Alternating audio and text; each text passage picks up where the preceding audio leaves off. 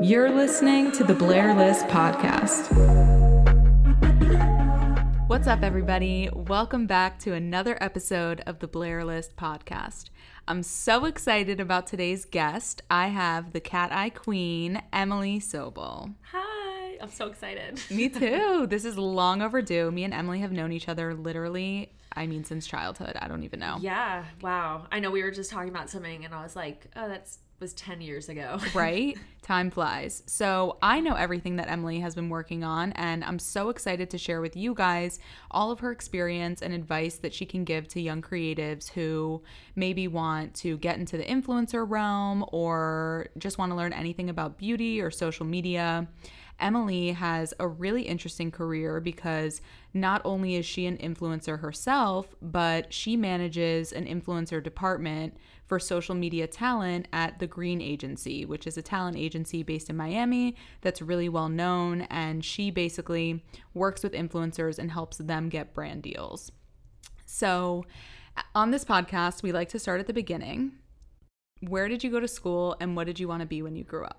So, I graduated from the Savannah College of Art and Design in 2014. I got a BFA in fashion marketing. So I guess I've always been creative. I remember being the weird art kid, like honestly, since kindergarten. I have this memory ingrained in my head of my parents coming and pointing out that I had drawn something and they're like, oh, maybe this is going to be your thing. And then of course, as I grew up and realized that math wasn't exactly my jam, but I liked writing and I loved art class. I just kind of knew from a really early age that I was going to pursue a creative career or a creative lifestyle, but it was so long ago that so much has changed since then. So long story short, when I graduated from high school back when we were like little baby friends,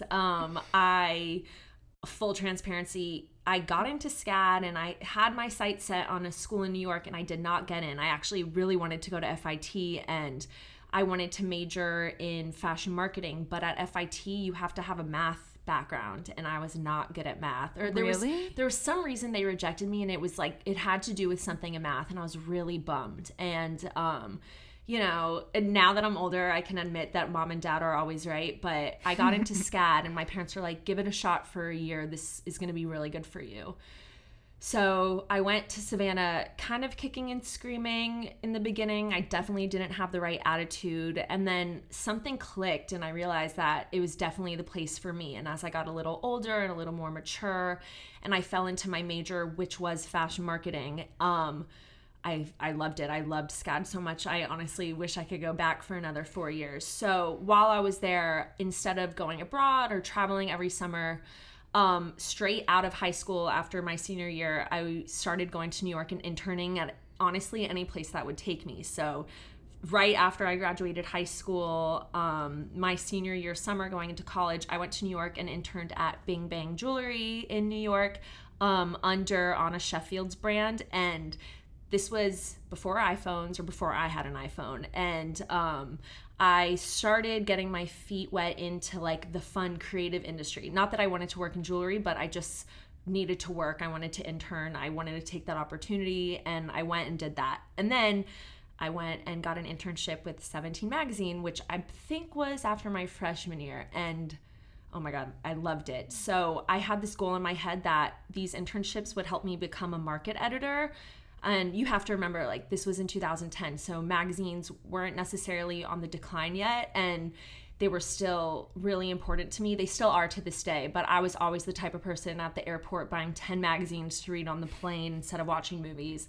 And I, like, you knew me back then. I remember I was in 17 magazine in high school and my mom was like, you have to do this, even though it was a bikini shoot and I didn't want to. So we did it. My mom went with me and she was like, you need to meet these people. You need to get their contacts so that when you're a little older, they'll hire you as an intern. And she was right. So I ended up going to work at 17 for a summer. And one of the first few weeks there, my bosses at the time asked me what I wanted out of it. And I was like, I want to be on hands-on working on shoots. I want to assist the stylist. I just want to be there. I'll do whatever I have to. So I remember like waking up at like 6 in the morning on Sundays and going on set with their main stylists at the time, or like their main market editors or assistants or whatever. And I would just go and like check in clothes, do all that boring intern stuff. And I loved it. I loved working at 17. So from there, the following summer, I worked at Harper's Bazaar. And that was a little more of like a harder experience because I guess I was older and I understood it more. And I was at Harper's Bazaar, honestly, like we were stuck in the back room of this closet, me and 10 other interns who are still good friends of mine to this day because we spent so much time cooped up together, basically hating our lives. And we did horrible. It was not fun. I was running errands all over the city in the heat of summer and not doing the glamorous stuff that I thought I was going to do, just like I was doing at 17. And we were staying at the office until 10 o'clock every night. And in my head, I was like, I don't think this is the life I want to live. As much as I love to work and as much as I love magazines, I need to be able to have time for myself and like to have a career, but also be able to get happy hour and work out and just have a social life. So working at Harper's Bazaar was a great experience because it made me realize that I didn't necessarily want to work in that industry or live in New York. And after however many years of me having this dream of wanting to go to New York and growing up and going to school in Savannah, when it was time to graduate, I had started my blog sophomore year. I know this is all over the place, but I had started my blog sophomore year and started following into social media because Instagram was launched sophomore year. And when I was graduating SCAD and trying to figure out what I was going to do with my life, I was like, I think social media can be a legit career. And this was before Instagram stories. This was when like a social media coordinator's job was just creating content and posting it on social and using a lot of user generated content. So I graduated SCAD. I went to Europe for a few months with my brother and some girlfriends. And I came home and I had like 3 days before going to Las Vegas with my mom, which was like a graduation gift. And I gave myself a goal. I was like, okay, you're going to apply to a bunch of jobs. If you get a job in Miami before January, you'll stay here and you'll do your thing. And if not, you're going to go to New York and you're going to do your plan. And while I was in Vegas, I got a phone call from my first boss offering me an interview.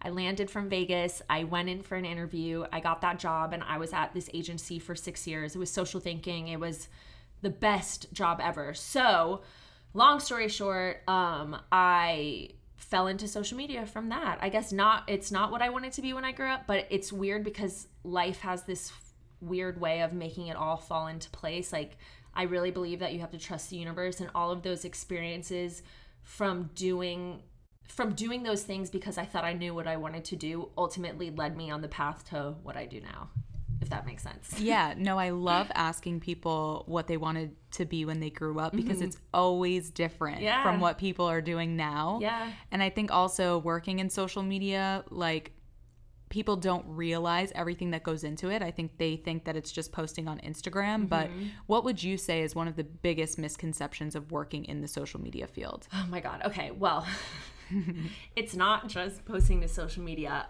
It really takes, first of all, I think you have to really be passionate about it. Just like in anything you do, if you're going to pursue anything in life, I think you really have to want to be doing it for yourself, not because you think there's $1 million at the end of it or it's going to make you famous, but because it's something that you're going to be happy doing. That's something that's a value my parents instilled in me. And I remember doing social media for myself and realizing that I enjoyed it and I could see what could come out of having a solid social media platform.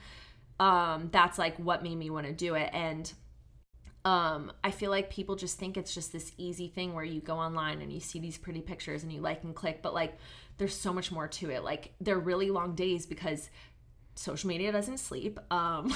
It's honestly a 24/7 job. You don't necessarily get weekends off. Like, when I got my job, in the contract was, are you okay with working weekends? And I was like, I guess. And it's true because one of our clients was the Delano Beach Club at the time, and they had Sunday beach parties. So part of my job was making sure that not only was content being scheduled to go out to promote those beach parties, but we were staying on top of the content that was being posted on that day. So on Sunday, when people were posting and tagging this beach club, I had to make sure I was on and engaging with them, because with social media, you have to deal with community management. You have to engage with that community. You have to make sure that you're paying attention to what's going on in the world, so you're not being so you're being appropriate to what's going on, and you're up to date with what's going on with that client. You have to change your tone because they can't know that it's some 21-year-old girl behind the computer screen. They have to think it's like the vibe of your client, whether it's a beach club or a beverage company or another person's social media. So it takes a lot of time and effort to do it well. I think the cool thing about it is you can start young without a lot of experience because there's so much room to grow and you learn a lot along the way. With that said, that's coming from someone who was in the beginning, like I was at the beginning of social media. Now it's a little different. They teach it in school, but like I didn't learn how to do it in school. I learned from basically doing it and failing and trying and doing it right and doing it wrong and having conversations. So yeah, social media is definitely an interesting field to work in. I think it's great. I'm really happy I have that experience, but I also think because it's ever evolving and it's always changing and there's so many things that come out of it, good and bad. It's not for everyone, but it should also be taken seriously because it is a really hard job. But, you know, it's not hard if you like it. Totally. And I think also something I wanted to talk to you about is how you prioritize your mental health while working in social media. Because I think that when you work in this field, you basically internalize so much information on a daily basis, especially if you're like on Twitter, on Facebook, on Instagram. Like there's just so much that you subconsciously see and carry with you. And I know that you're really vocal about your anxiety and how you deal with it and your new partnership with Sortera. So talk to me a little bit about what goes through your mind when you feel like, okay, I need to maybe take a social break or I need to prioritize my self-care a little more. So it's hard because we're in such a huge digital age right now. And I just, I am the first one to admit that I'm on my phone way too much because it's part of work and it's also a huge part of my life in general.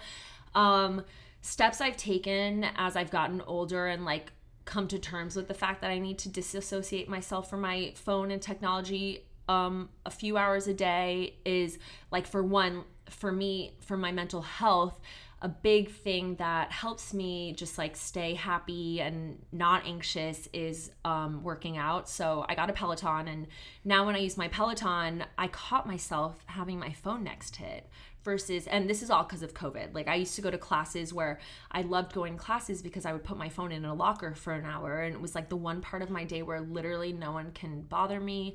I don't have to worry about anything else. I can just focus on me, put my energy into something else, and then worry about it when it's over. When COVID happened and we got stuck at home and I started working out at home, I noticed that I was like putting my phone on the coffee table next to me or like holding it near me just to, you know, like take pictures or tag Peloton. And recently I was like, okay, Emily, no. We're not going to do this anymore. We're going to leave the phone plugged in your bedroom. You're going to get on the bike and deal with it. So like I put it on snooze mode. And my watch won't give me any notifications. So that's been a big thing for me, whether you do the Peloton or not. I think if you're working in social media or involved in anything that has to do with digital marketing for work or for play, I think it's important to carve out time for yourself to like not be looking at your phone, whether you're reading a book, going on a beach walk, doing a workout, hanging out with friends, having dinner. There's a time and a place for it, and I think it's really important to be able to say like, okay, the phone can go down. And I mean, I'm sure we've all like noticed the toll it can take on your mental health. So along with like putting my phone down, and how you mentioned I work with Sortera, I'm a huge advocate for medical marijuana. It has really helped me and saved me in so many ways because I'm also the type of person where like I'll lay in bed at night and like stare at my ceiling and think of everything I haven't done, everything I need to do, if I'm ever going to meet a husband, if my parents are happy. Is this a Gemini issue? It's because definitely that sounds a Gemini relatable. issue. I like lay in my bed, I'm like thinking of all these like horrible things that can go wrong, and I'm such a positive person, so I'm like, I have these like inner demons where it's like, nope, Emily, you need to do this. Okay, well, you didn't do this, and you need to write it down. So thank God for medicinal marijuana, because now like I can control it and relax, and again put my phone away and just like do something that'll just make me happy and chill me out and relax me. And I mean, social media, it can be a beautiful thing. This is what it is. It's a blessing and a curse. You have to you have to kind of like realize what you want out of it and what makes you happy, and then point out the things that don't make you happy, and then remove yourself from it. Whether you need to mute someone or unfollow someone, I mean, you will not see, as much as I love the hot Instagram bikini models on Instagram, like, I don't follow them. I don't need to know that they're 90 pounds, but they eat pizza every day, because if I eat pizza every day, then I'll be 900 pounds, and that's okay, but I don't need that reminder. So. Right. Yeah, I think it's all about like what you put into it. And I think having limits for yourself, like knowing, okay, I've spent way too much time on Instagram today. I actually have like a limit on my phone after an hour. I always extend it, but at least it makes me A for effort. Exactly, but at least it makes me like know, okay, wow, I've been on social media for an hour already today and my screen time keeps going up. Like, you have to really create boundaries for yourself on the content that you consume, how much time you're spending doing mindless scrolling. I think if you use Instagram constructively and for business purposes, if you're an influencer, you have like partnerships and you're interacting with your community, like I think that's all positive things, but it's very easy to get like within that spiral of, it's so easy. Somehow you ended up on like your mother's cousin's dog's profile, or like your ex-boyfriend's new girlfriend's sister's husband and their dog. Like you went to the wedding with them, and because it's like, you why? saw everything. And it's why do I and I've caught myself, I'm like, why am I doing this to myself? I'm a huge believer in ignorance is bliss with certain things, and I agree with you. Like it can, social media is an amazing thing. It has truly changed my life, but I think you need to, the beautiful thing is we can control what we see. You can choose who you want to follow. For some reason, a lot of people have like this sense of guilt if they don't follow someone back. And you know what? I don't really care. I am not afraid to mute someone. It's my new favorite activity. Oh, same. Someone sent me a message today because I was posting about Ruth Bader Ginsburg, obviously, because, you know, but like, it's not even about politics. I'm not political. I don't want to talk about politics. I don't want to know. But when it comes down to it, I'm a big advocate for just like being a good person, doing the right thing. And this, I don't even want to get into this, but I got a message from someone who was my friend, and he just said something so rude. I basically was like, I don't even want to get into it. But my point is I muted him. I was like, I'm not going to reply. I'm not going to fuel the fire. I don't need this. If he wants to feel the way he feels, that's fine. But the beauty of social media is Instagram has given us this amazing button that makes people disappear with just one tap. And I'm all for muting. So if people are afraid to mute, don't be. It's literally the best tool ever. So I know you talked about like, you know, not wanting to be so politically vocal, because I know we're living in a really polarizing time right now, but what do you feel about using your platform? Like, do you feel like you have pressure to be a good role model because you have a large following? I think it's not pressure to be a good role model, because every day I wake up hoping to be like a good person and the best version of myself. I guess like it's not even pressure. It's more of like I have the obligation to do what's right, and what's right to me is basic human rights, and, you know, being a good person, being on the right side of history, maybe not being racist, maybe, you know, supporting women's rights and worrying about our planet. I mean, I think you can tell who I'm going to be voting for in November, and I'm not afraid to say that I don't like Donald Trump, but it's more to me like when the Black Lives Matter movement happened, I was like,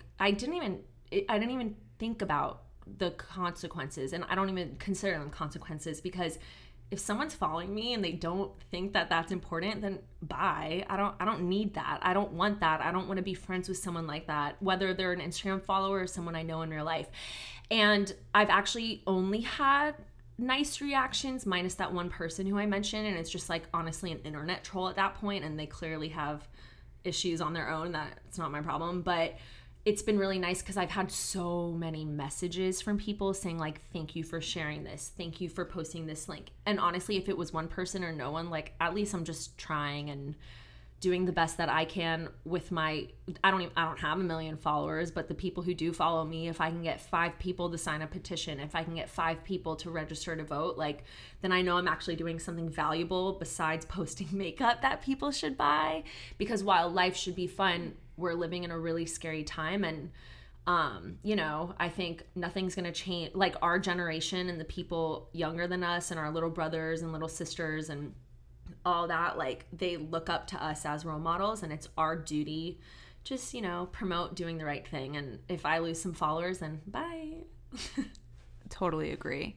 So going into your hustle as an influencer, how do you choose which brands you're going to work with? Because I'm sure a lot of brands reach out to you, and I'm sure some of them you're like, maybe that's not the best fit. Like, are there certain things that you look out for where you're like, these are the things that I need to partner with someone?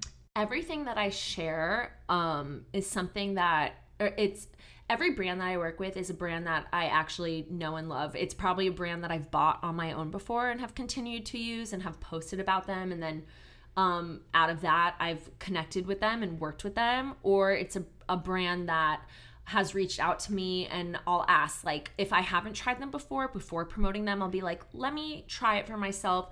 Let's share it on stories and see how my audience reacts. Let's see if I like it, and then we can move from there.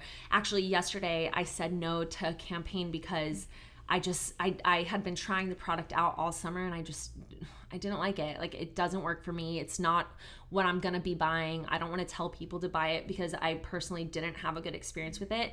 And obviously right now, like, any work is good work, but at the bottom of like my heart, I was like, I don't want to promote this. So for the most part, because my stuff is so beauty focused, it's easy for me to align myself with brands. And a big tip that I share with like my clients and my friends is consistency is key. When you see these girls posting an ad for, let's say, a face lotion, and that's the first and last time you've ever heard of it, then like I wouldn't necessarily trust that to buy, because clearly that's not like a daily part of their routine. For me, people can come to my page and it's a pretty like consistent flow of products that I use on a daily basis. And I make it clear if I'm trying something out for the first time, and I say, I'll follow up with you and let you know if I like it. Or I'll be like, I've been using this product for years.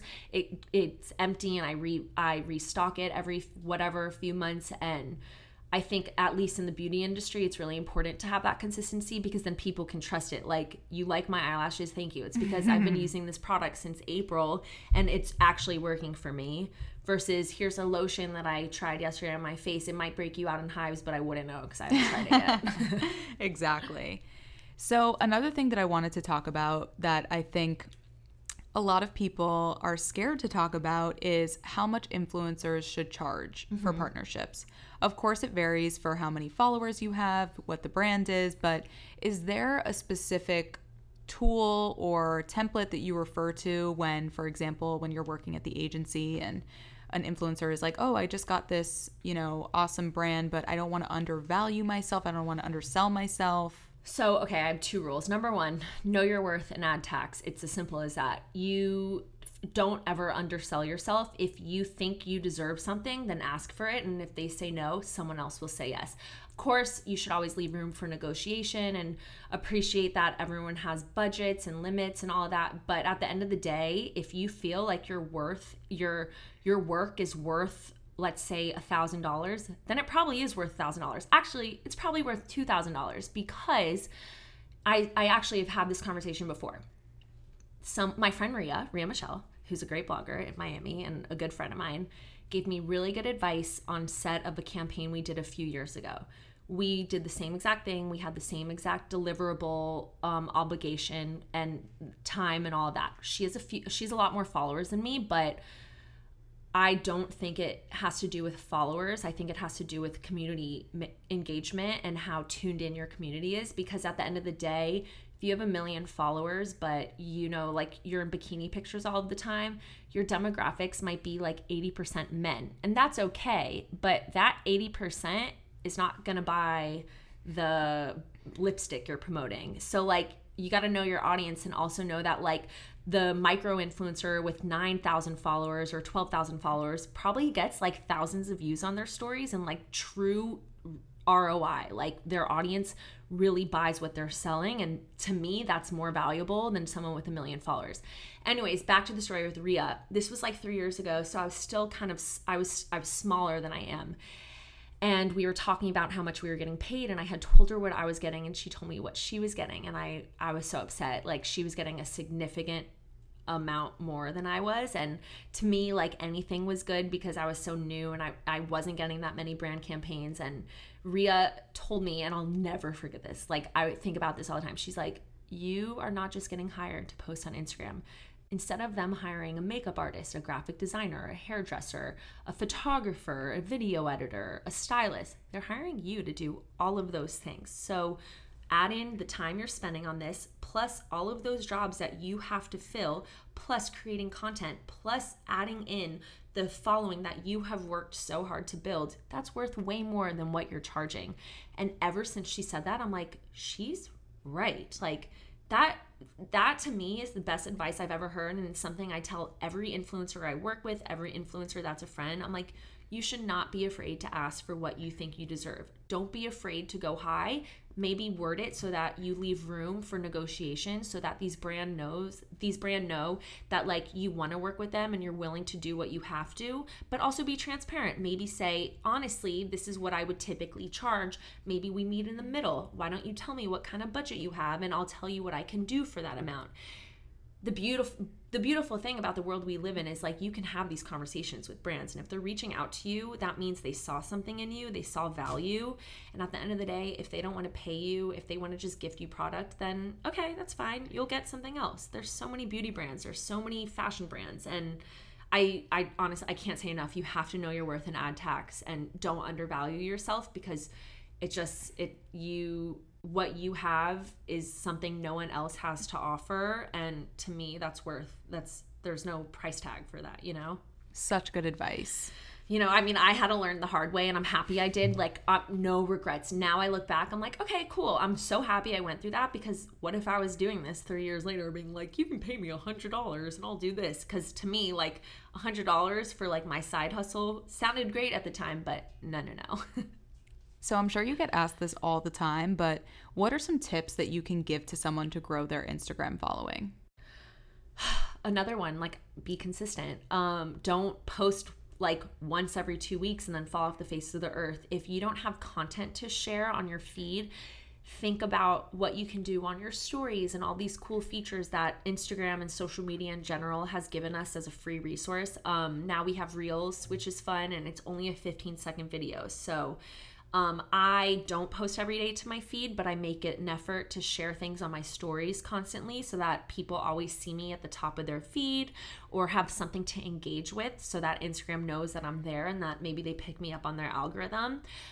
With that said, it's not like I grow exponentially. I've been stuck in this like limbo of 18.9 thousand for what seems like forever. And it used to frustrate me, but I'm like, you know what, whatever. I've cultivated this great community. If it stays like this forever, I'm okay with that, because I really like the people who follow me and I think they like what I'm sharing.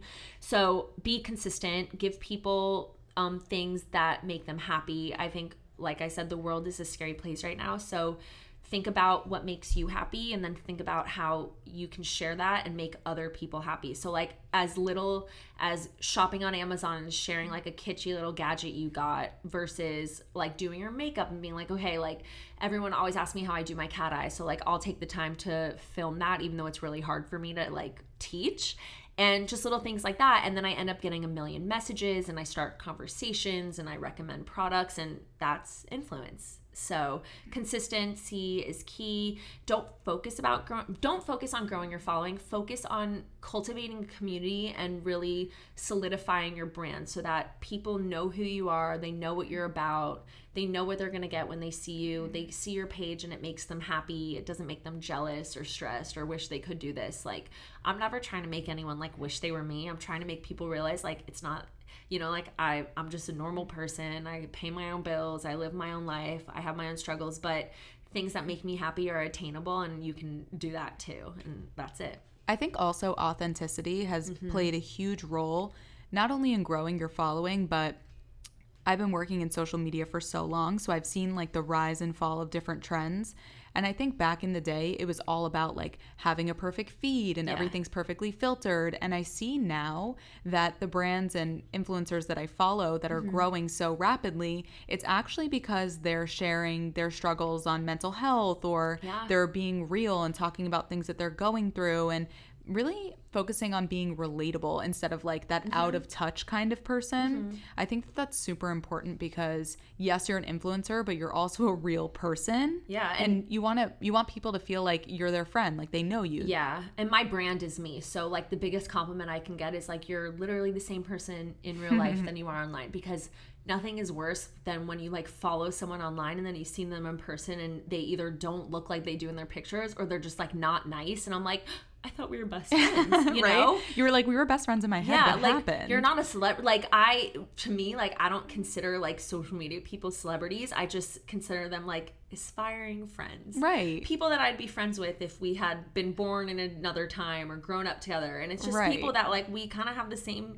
likes and dislikes. And when people are like, you look the same, I'm like, thank God. Like, of course I love Facetune for like bad hair days or pimples, but like at the end of the day, like I'm not trying to like sit in my apartment and like have no one see me. And I think authenticity is so important. Like my brand is me. I can't lie. I don't know. I just feel like we're getting into a time where influencers who buy fake followers, who are not nice in real life, who are just like not good people, are gonna start getting weeded out. The market is getting very oversaturated. 100%. Every other person is an influencer now, and it's gonna get to a point where people are gonna start falling off because they're just not, you know, like they're not good people. There's too much controversy. People don't like them. Like I know I have been unfollowing a lot of people who I followed for years, and now I'm just like, I don't really like you anymore. I don't like your brand. I don't trust what you're saying. I don't want to buy what you're selling. And there you go. It's authenticity. Like exactly. It's like you saved your Instagram. Exactly. I can't even tell you, especially during this pandemic, where people and influencers have really shown their true colors with different things that they've done or, you know, misspeaking on certain political things.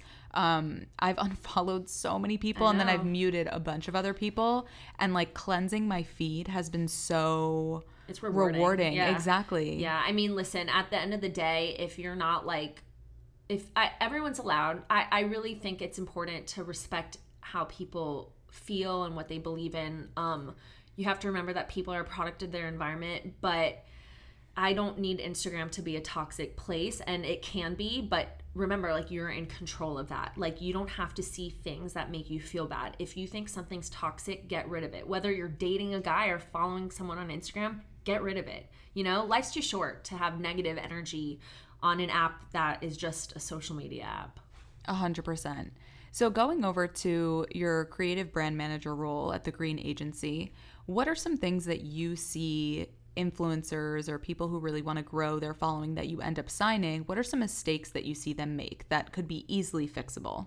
Well, number one, I'm always like, every week I send an email like, hey guys, let's talk about brands you want to work with. Do you notice especially during COVID, we shifted our business model, and I was like, because there's really not that much work going on and we shouldn't be positioning ourselves to like just take. You need to think about how you can benefit brands and how you can also help them, because brands need our help too. And a lot of influencers are really greedy. I mean, I'm sure, like, I want to get paid too, but gifting stuff is also great. So I always encourage my influencers to give me like a list of 5 to 10 brands on a weekly basis or monthly basis, depending on like what's going on. I ask them to give me a list of brands that they either see are working with influencers currently, are active on social media, and also align with their brand and they would like to work with.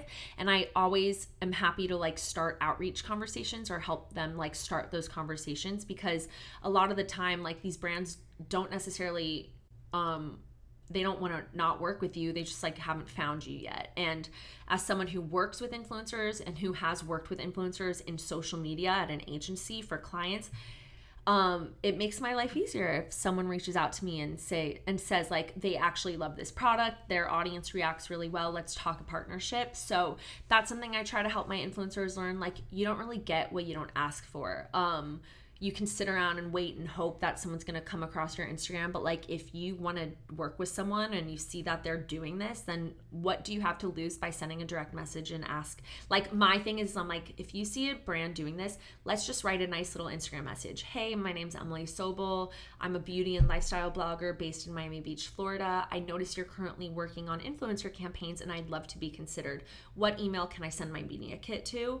And 9 times out of 10, they don't answer. But that one time I get an answer, I send my media kit, and it opens up the doors for gifted collaborations that lead to long-term paid collaborations. And then you make friends with the girls behind the screen who are working for the PR agency or in the brand. And I love that. And then another thing kind of piggybacking off of that is network. Like your best friend in this world, in the digital marketing world, in influencer marketing, whether you're an influencer or a brand wanting to work with an influencer, network. When it's not COVID, go to events, put yourself out there. When I moved back home from college and came back to Miami, I told myself, I was like, okay, we have to separate your life growing up here and really work with people who are in the same world as you, because I came from art school where it was all group projects and collaborating and, you know, helping each other, not take, but of like, okay, you're a photographer, you're a graphic designer, I'm an influencer. The photographer needs to do this for their class and their portfolio. The graphic designer needs to do something for their portfolio, and I'm trying to build my blog. So let's all work together and we all win. So that's been my mindset since college, and now in Miami and in this world, to me, like, networking has been my best friend, because I really wanted to continue to surround myself with people who I can help, but they can also help me. And we're also like just genuine people who care about each other. So that's something I tell my influencer friends, like, you can't just sit at home behind a screen and think things are going to happen. Take your time to like introduce yourself to people, whether you can go to parties right now or get on and just answer your emails when brands reach out, you know, like, they're just trying to do their jobs too. And the rudest thing you can do is just not answer them because you don't want to work with them. If you don't want to work with them, you can say, sorry, this isn't going to work for me at this time, but I'd love to keep in touch and maybe help you with other projects in the future. You know, don't shut that door. So building relationships to me is so important, and it's crazy that a lot of people don't realize that, but it helped me and it continues to help me. It's the reason why I'm here today, because of the friends I've made. And it just like this, like, this is something you're doing for me, but I'm also doing for you. And it's like a no-brainer, because it's just going to be beneficial for both of us at the end of the day. And that's the mindset you need to have. And I think a lot of influencers need to keep that in mind. Like, you can't just take just because you have 1 million followers. Like, who cares? Guess how many other people have 1 million followers? If you're going to do that, if you're going to kind of be an asshole or just be greedy, people are going to take you off their list and find someone else like that. Oh my God, that's happened so many times. Mm-hmm. And I think that also, it's not what you know, it's who you know. Mm-hmm. There have been so many situations that I've seen where someone was extremely underqualified for a position, but because they knew someone or their friend worked there and vouched for them or anything like that, they end up getting the job because they have a personal connection, as opposed to hiring a random person out of the blue, whether it's for a campaign or like a full-time position.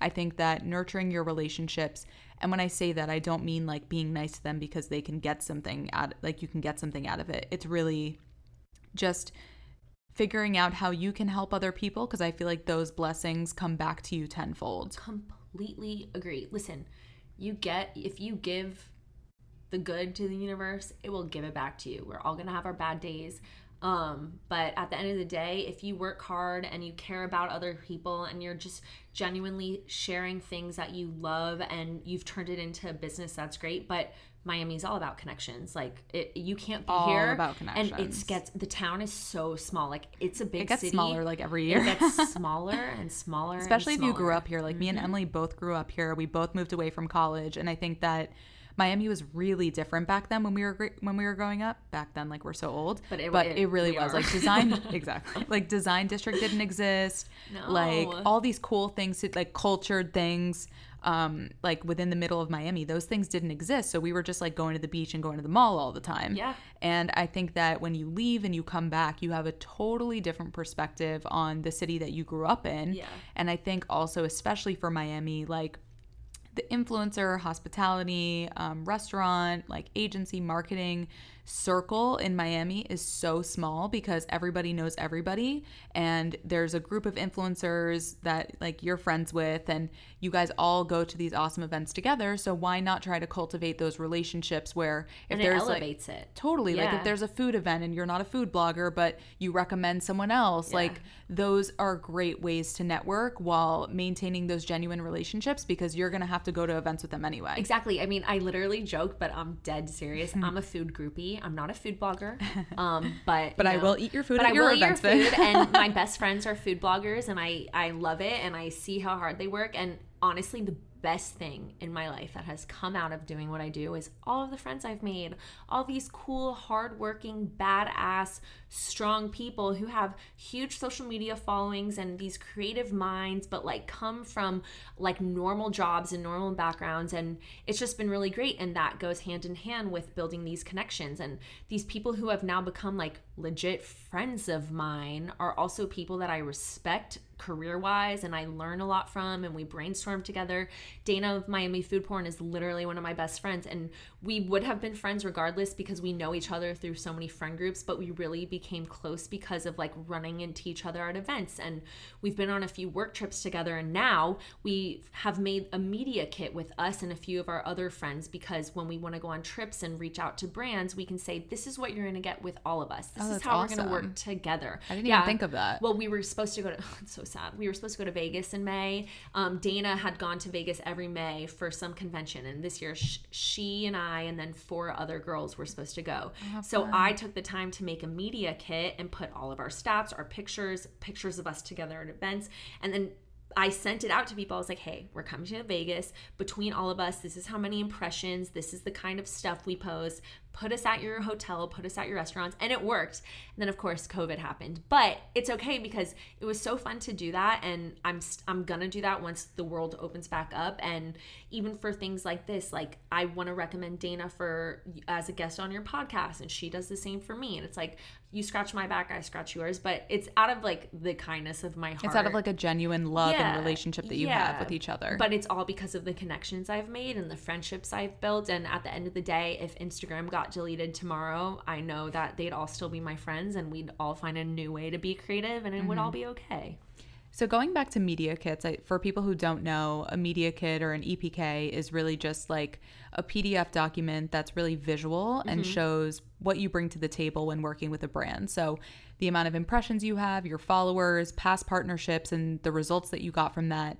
But for influencers who are really just starting out and they don't really have that experience, what do you think that they should put on their media kit? So, okay, if you guys aren't familiar, Canva is the best resource. I live for Canva. Exactly. If you don't pay for Photoshop, if you don't know how to use Photoshop, Canva is basically a free Photoshop for dummies. It's amazing. I make my highlight icons on Instagram. Oh my God, on Canva. I make everything on Canva. I made my media kit on Canva. So media kits shouldn't be long. You have to think about it as a resume. It's like you're going into an interview, you're taught in school, your resume should be 1 page because they don't want to be turning pages sitting there staring for long. You want to put the good stuff at the top and like let them know like the little baby details that you want to include, like your school and your skills, and that's it.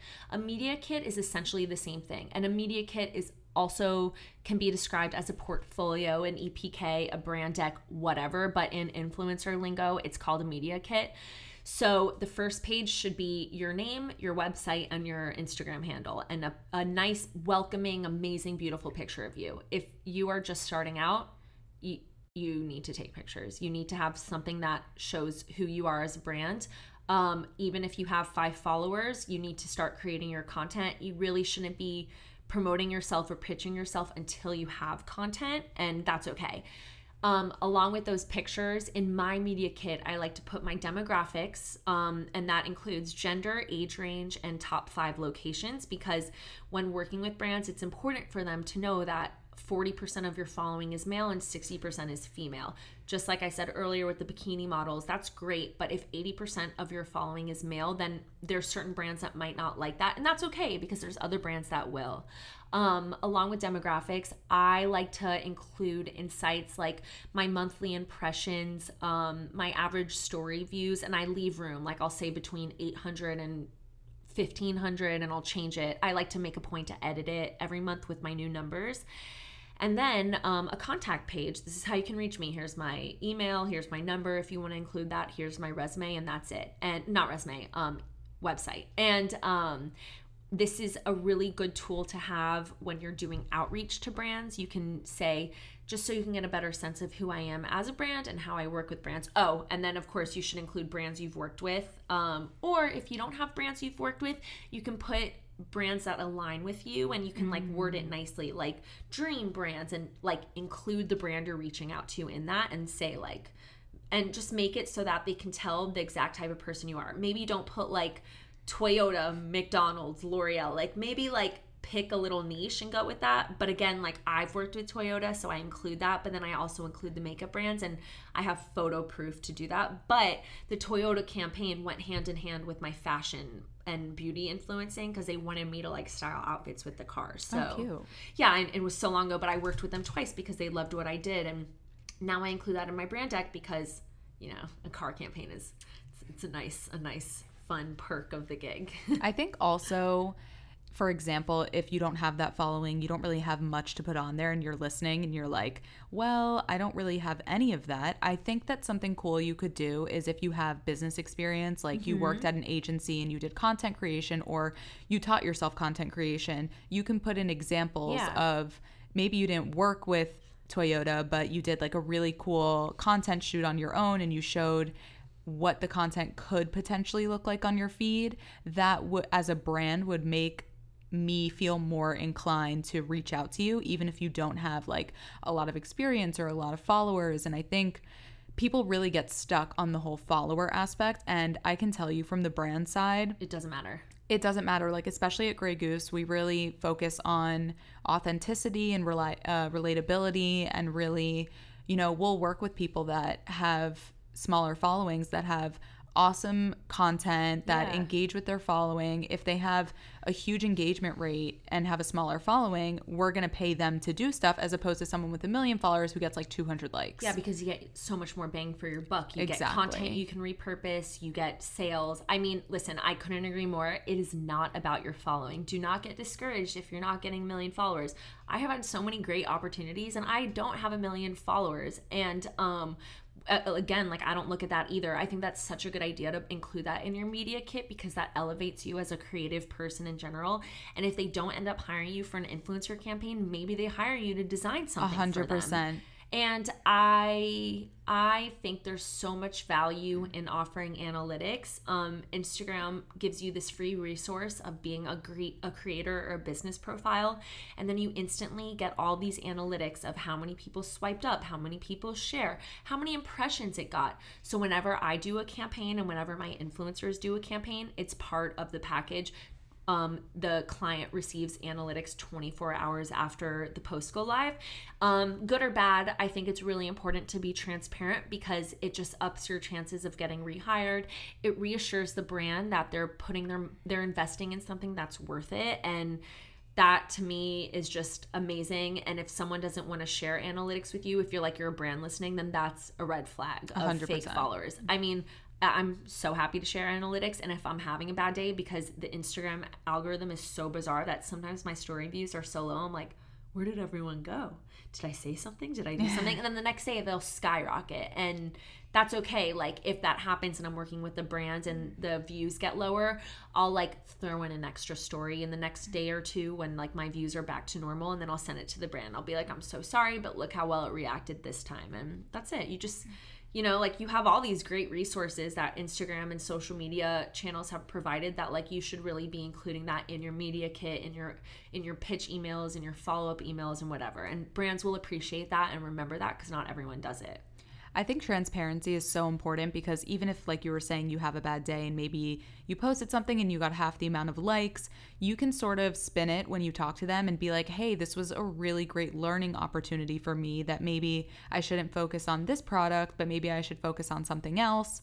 And that way they don't feel like you're, you know, inflating your numbers or trying to make it look different. And they'll be like, oh, okay, cool. Wow, she was genuine. She said the truth. Maybe we will try it out for another product. Honestly, all they're asking for is transparency and being honest. Like, it's first of all, it's illegal if you're buying followers and then getting paid to promote something, because you need to be able to show like that there's an ROI. Like, if you're asking for $1,000, you need to know as a business person that you're going to make them $1,000 plus. Like, right. Like, they're going to make their money back up. And then you're going to get hired again from them, because it's hard for them to go find new talent, new, reliable, hardworking, authentic talent, when they've already worked with you before. They know your audience likes you. Like, my Certera partnership is an ongoing partnership, because I show them the direct messages I get. I show them the swipe up links. I show them all these people who got their med cards because of me.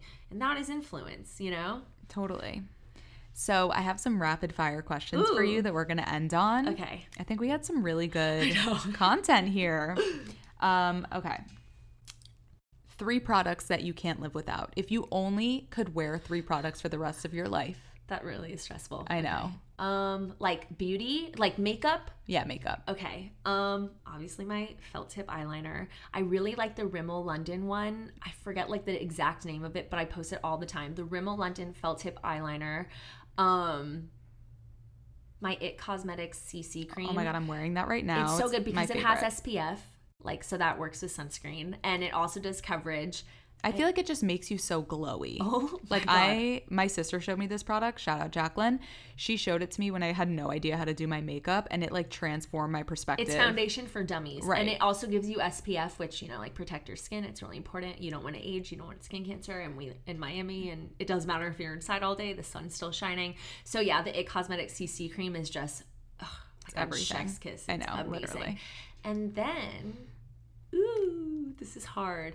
Oh, Kylie Cosmetics liquid lip in Malibu. It's literally like my favorite new lipstick. Are you wearing it now? Ever. Yeah. I was going to compliment you. I love it. It's like a really good natural lip tone, but like with a little more like matte oomph. I love it. I order it in bulk and I just put one in every bag. There's one in my bathroom. It's dramatic, but yeah, those are my 3 ride or die products. It's like a rosy nude, and I feel like I'm always on the hunt for one, and I can never find a color and that it I lasts like. forever. Like it's a matte liquid lip, so like I maybe apply it 3 times throughout the day between like eating and drinking. I mean, not so much anymore because we don't do anything, but when I'm wearing a lipstick, when I'm going out in public, the Kylie Cosmetics liquid lip for sure.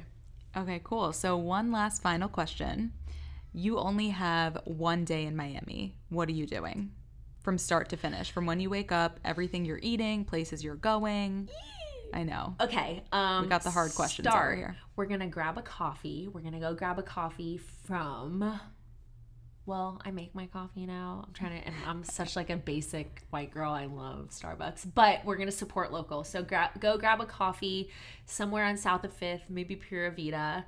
Or Panther. Yeah. Oh yeah. Duh. Yeah. Shout out Panther. I love their macadamia nut milk. Oh my God. I love alternative milks. I love it. And I'm not vegan or plant-based. We're like officially adults because we just said we love alternative milks. I know, like oat milk all day. Okay. Definitely grab a coffee somewhere because we're in Miami. I love being outside. It's a little hot right now, but if you're like ready and put your hair up and put on a workout outfit, then I would grab a bike from like a city bike station and just bike around south of 5th, go to South Point, picnic there. It's literally my favorite activity. I would pick up Joe's Takeaway, get a chopped salad from Joe's, some stuffed tomatoes, and go have a picnic at South Point, put down a blanket, put the bike back in, hang out, walk around. Then, I mean, I would, back when life is normal, grab a drink, either at like Bodega, somewhere in the neighborhood, cute little bar, outdoor bar, whatever. I love Oliver's also for like happy hour. Oh my God, we love Oliver's. And then dinner somewhere. I don't know. I've been so disassociated from life. I know. I order like from the same 2 places over and over. It's actually restaurant. Oh my God, it's sickening. Yeah, I mean, if like I'm just like trying to think of like what life was like 6 months ago. I mean, like because me and Emily we both live in South Beach. We actually live like one floor apart.